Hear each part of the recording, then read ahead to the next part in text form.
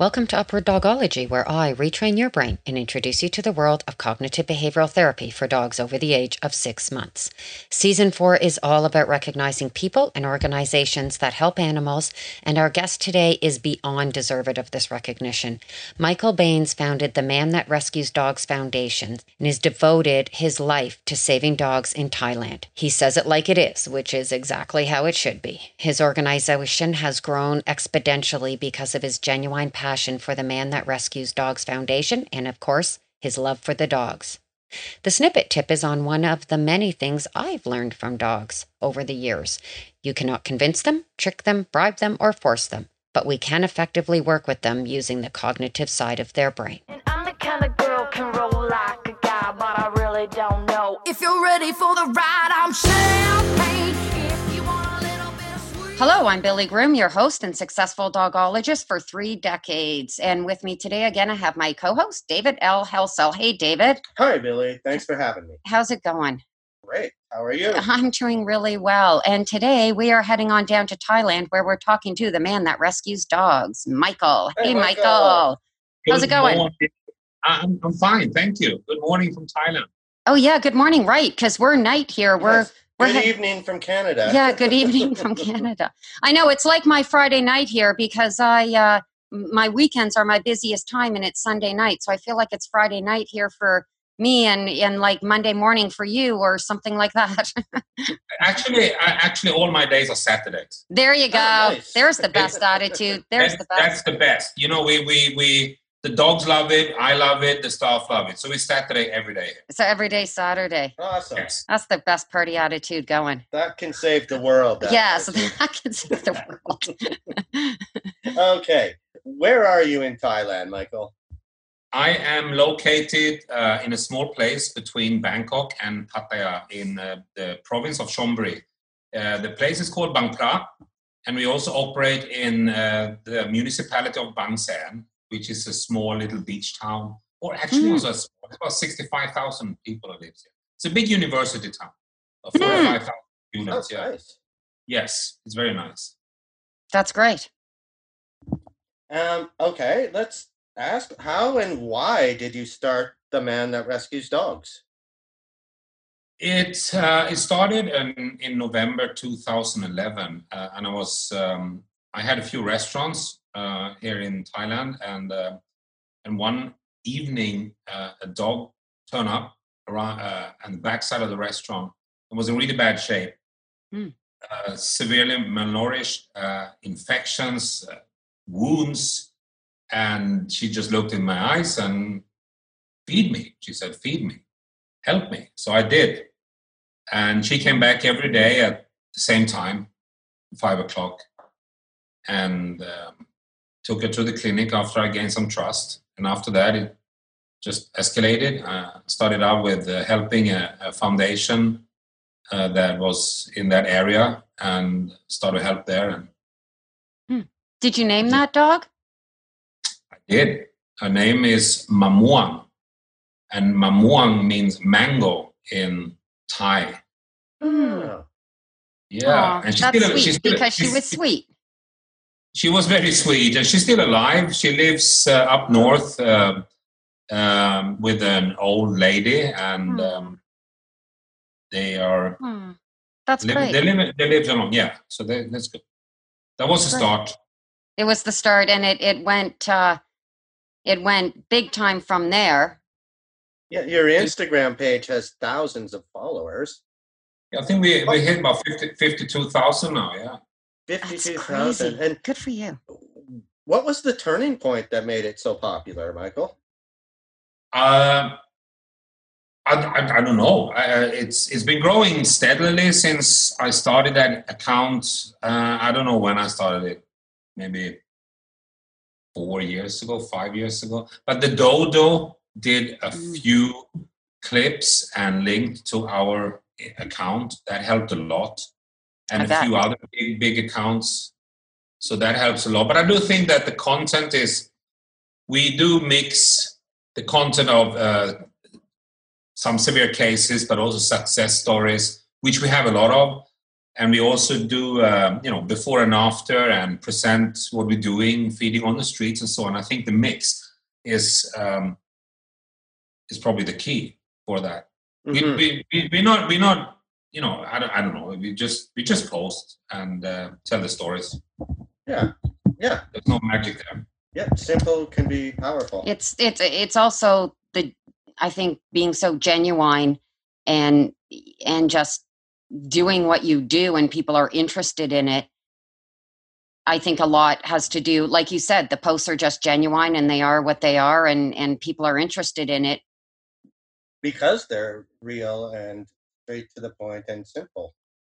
I think. Yeah, but we do have a few people that ask us to cover the front picture with graphic content and so on. I don't do that. I don't sugarcoat anything, but I do not show the most extreme pictures with bones sticking out of the legs and so on. But I don't sugarcoat it. So if they feel free to follow or they feel free to unfollow, that's up to them. We are not cutepets.com. We are not. We are reality.com. Yeah, it is what it is. Good for you. And what sort of facilities do you have, or what's your setup like? Well, to make a quite long story short, so as I said, I started Rescue Dogs in 2011, and until 2016, I was working alone, feeding the dogs on the streets, which I did daily, and I also at the same time took care of my restaurant. So I did a lot of hours in the restaurant and a few hours feeding the dogs. And then in 2016, there were a platform named Newsner in Sweden that did a small clip about me feeding the dogs with a homemade clip. And that went viral. We had in different platforms around the world about 100 million views in just 1 month. Wow! So we got more followers, more donations, and we had a board meeting after that and decided to rent a house and hire staff to take in more dogs. And that was in 2016, May. 2017, I went up to the local dog pound that was run by the municipality here and decided to take over. I just called up my friend, the mayor, Narojai Kumpum. I said, "Hey, guy, I'm taking over." He said, "Okay, fine." In August that same year, 2017, I've expanded the place from 150 square meters with 100 dogs to around 2,000 square meters in August. And we had also built a new care unit. Is that the distemper one that you were telling us about? The care unit is where the dog, we have 24 paralyzed dogs that have wheelchairs. Yeah. We have about 12 cases where the distemper have entered the certain central nervous system. So they have, they twitch and so on, but they function. They do. Normal dog, there's twitches. Where do you get the wheelchairs from? Dogs. Where do you get the wheelchairs from? I order them from a company in America named Handicapped Pets. They're named Walking Wheels. Yeah.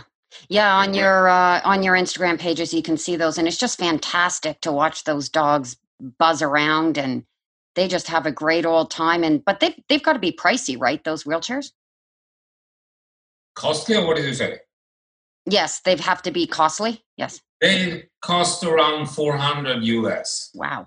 Okay. So, but it's good quality. They make some local here on PVC pipes and so on. But these dogs are they're so active. They run like crazy, and they run up in the forest and so on. So they will never, the wheelchair will never survive that. So these wheelchairs are great. So of course the dogs deserve the best. Why not? That's right. Yeah, good for you. So back to your story. So you took over the shelter and expanded your location. Yes, we are, as I said before, located in a small area named Bang Phra, and we are located in the forest. We're actually located in the same area where the municipality dumped the garbage. So me, dogs, and garbage. And I'm quite happy with that. I have no neighbors. So that's the good thing here is that there will be no development. So we have no neighbors and the dogs can bark whatever they want and how much they want. So right now we are housing 500 dogs. Holy shit. And then we have 300 dogs on the streets where we feed daily. And these are dogs that are living in safe areas. And then sometime we have to take in a dog that are injured. We're picking up a dog this morning that's been injured outside a store. And they're going to treat them in our free of charge clinic that is located here in our area. Oh, great. So the 500 dogs here are in care unit. We have a main shelter and we have an expansion. So we call it Shelter 1 and Shelter 2. And ongoing now is Shelter 3. So we have three big areas. And I saw on Instagram this morning the dog that was just on the side of the road on the way to the dump that couldn't get up. That's different than well, I guess we're in different days, so maybe that was yesterday for you. Yeah, we brought in that dog a few days back, and we don't know that dog. We've never seen it before, and we think that maybe somebody ran over the dog and picked it up and dumped it in the forest. I don't know, maybe because they know that we feed the dogs there and we will find it. I have no idea. But really, it doesn't matter how they got where they are. The point is to move it on, right? To get them and move on. We have, of course, a lot of requests to bring in dogs, but we have some kind of rules that we never cross the borders of the province. We always work locally because there are many dogs that need our help here. We never turn a blind eye to a dog in need like that, but we do sometimes try to treat them on site if we don't have space. And right now, the clinic, we don't have enough space there. We will expand it hopefully next year. Depends on the COVID situation here because the donations is down about 40%. So, and I do understand that. Yeah. COVID is affecting everything everywhere. A lot, yes. Yeah. So people, if you can donate, please do. And the links to donate are on my show notes, and as well, you can go to the Instagram or to his website, and all those links are on my show notes as well. And thank you. How's the local culture, Michael? Do you have support from the local system? We do have support from the municipality. We work closely. We have an MOU with them, and they support us as much as they can because most of the municipalities are regulated by the laws of the government, and they have a strict policy that not too much money can be spent on dogs, which is crazy. But the municipality here are doing very much for us and help us a lot. It's a win-win-win situation here. Wow, right. Well, that's good to hear. The mayor is a good friend of mine since 18 years. And that's always nice.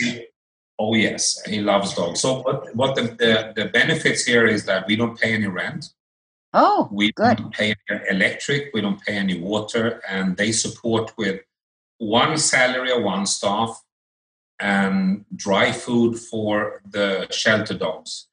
So wow, that is fantastic. That's really good. That's like that's impressive. 100,000 baht per month. That helps us with that. So that's really impressive. That's good to hear. Yeah. So they don't make you pay rent to live in the garbage dump. That's good.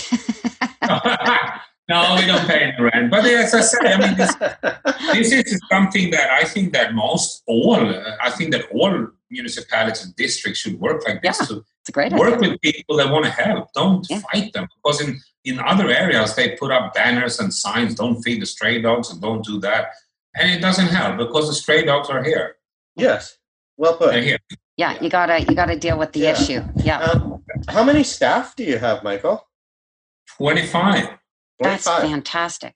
We have 2 veterinarians. We have 3 construction workers, and they are hired full-time because there's always something, expansion, painting, dealing with corrosion, fixing doors.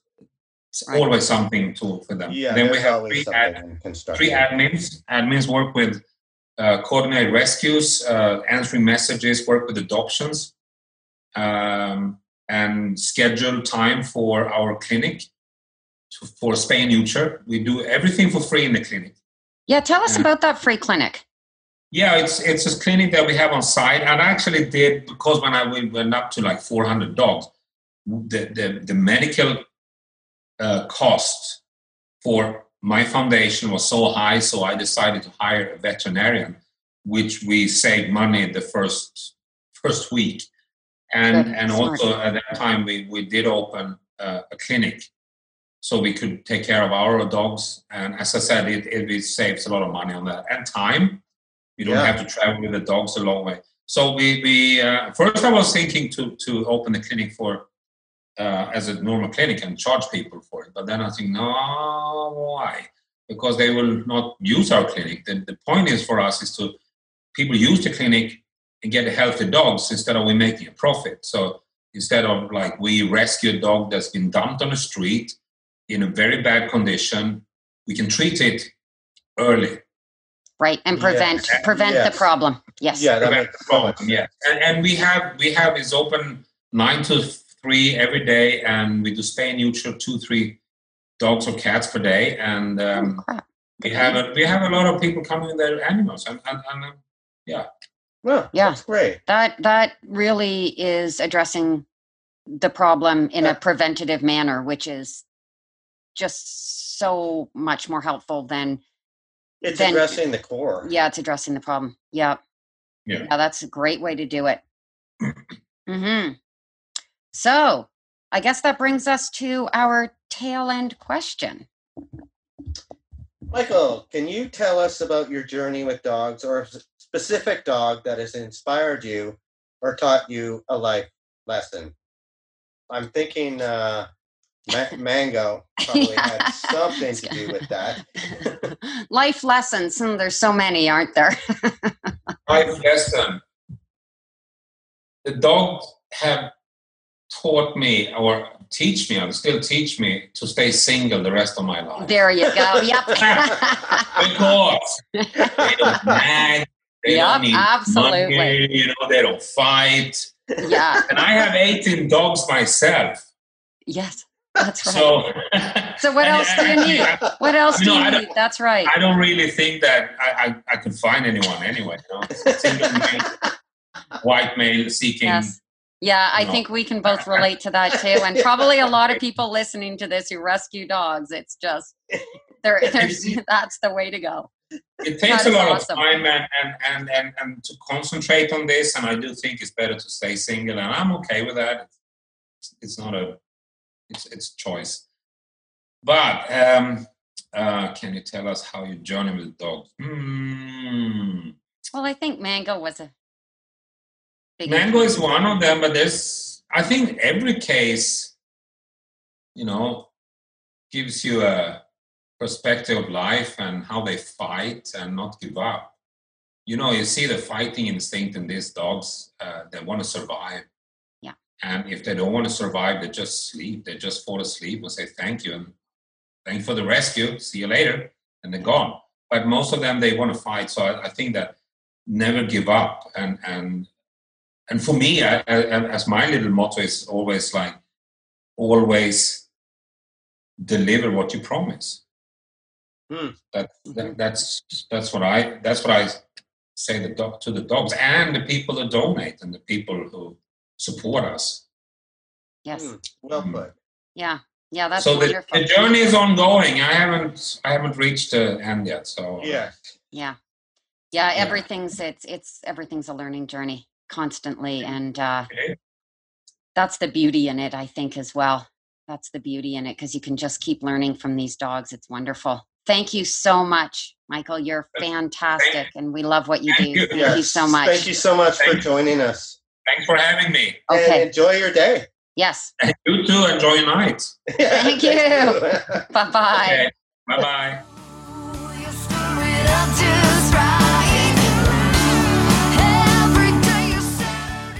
I love the answer Michael gave for the tail end question. Dogs strive to stay alive, and then sometimes when rescued, they choose to cross over the rainbow bridge. The rescuers provided them with the peace and comfort and dignity to make this choice. This is not easy on the rescuers, but it is the reality, and they should take comfort in knowing that these dogs went knowing love. For this snippet tip, I am going to talk about one of the many things I have learned from dogs in my 30-year learning journey. Dogs do not do unwanted behavior for no reason, and commonly cannot be convinced or bribed to change that behavior. Humans do things for no reason, and they can be bribed or convinced or fall into peer pressure. Dogs do not do that. They do unwanted behavior because they have learned it works in their favor or achieves their goal. Humans do that too. Clients hire me for an array of reasons, commonly to change unwanted behavior. This is different from obedience training, which instills wanted behavior, which is why techniques commonly applied are best when starting with a clean slate, such as a puppy. I talk about this in the previous snippet tip. I work exclusively with dogs over 6 months of age, so they have learned the behavior they need or want to do to achieve their goal. That behavior could be, for example, jumping, peeing, lunging, growling, biting, barking, hiding, shaking. The goal could be staying alive, keeping people at bay, to get attention, to get across the street, to get food, to be left alone. Dogs have a self-perceived perception of factors, such as people, bicycles, dogs, garbage pails, areas, situations, movement, and even their human is a factor. Their reaction to these factors is determined by their perception. I talk about this in my book. Where I am going with this is we need to change their perception of the factor to change their behavior. We are not instilling new thought patterns or behaviors. We are replacing ones already there. The Upward Dogology formula teaches skills in easy or comfortable situations. What I mean by the easier situations is when the dog is being good. Some listeners right now are thinking, my dog is good maybe 10% of the time, while others are thinking, yeah, my dog is good 90% of the time. It's the 10% I need help with. Either way, all those dogs are doing what they have learned works in their favor 100% of the time. Commonly, people do not care when their dog is doing wanted behavior. We may reward it, but essentially, these dogs would have done that behavior anyway. Reacting to the unwanted behavior is, to many dogs, the same as reacting to wanted behavior. They're thinking, sure, go ahead, praise me, correct me, whatever, I'm going to do the behavior anyway. And often what they wanted to happen still happens, whether their human reacts or not. Counter conditioning, associative training, positive reinforcement training, balance training, operant conditioning are all reactive in nature and commonly rely on rewards the human decided upon, as opposed to providing options and changing perception. The dog perceives the human as not having a clue how to calmly, proactively direct and manage them or the situations, whether that is in 10% of the time or 90% of the time. I talk about these methods in other episodes, and as I repeatedly say, they can be effective and commonly are with puppies. But when they are limiting, ineffective, or counterproductive, we need to advance to Upward Dogology. Upward Dogology calls upon these techniques, but the way in which we apply them makes sense to each individual dog, and most importantly, the core skills of Upward Dogology reaches the cognitive side of the brain. And most of these dogs were using the cognitive side of their brain prior to being rescued, which is why they are still alive. We establish transferable skills, when we are not butting heads with the dog. In other words, when what the dog wants is what we want. We then transfer these skills to increasingly difficult situations. By doing this, we change the dog's perception of our ability to manage situations and understand their goal 100% of the time. The skills prevent the unwanted behavior proactively. But this is only half of the process. Stopping unwanted behavior can be achieved many ways. The difference in the Upward Dogology formula is that it addresses the reason for the behavior: anxiety, fear, or intense dislike, or simply having his head up his ass. We provide dogs with opportunities to watch, think, and process, and this changes their perception. They learn they can still achieve their goal, which can change as we progress through the program, without needing to do the unwanted behavior by replacing that behavior with options we taught at easier times. The reward is that nothing negative happens if they do not do the behavior they felt they needed to do to achieve their goal, whatever that goal was. From working with dogs, I have learned they are willing to change their thought patterns and behavior, but we must start with changing their perception of us and our ability to recognize their individual goals and reasons for their behavior. This is the essence of cognitive behavioral therapy and is why Upward Dogology is scientifically proven effective. Please share to care. Spreading awareness is key to making changes in the dog world that save dogs' lives. Follow Upward Dogology on Instagram and Facebook. If you enjoy these episodes, please leave a rating or review, and if you have questions, please email me at billy@upwarddogology.com. Check out the show notes for the links as well to the Man That Rescues Dogs and how you can donate to that foundation, as well as links to Danielle Bourgeau, who is a kick-ass country singer, a CCMA Diversity Award winner, and a huge dog lover. Enjoy your learning journey.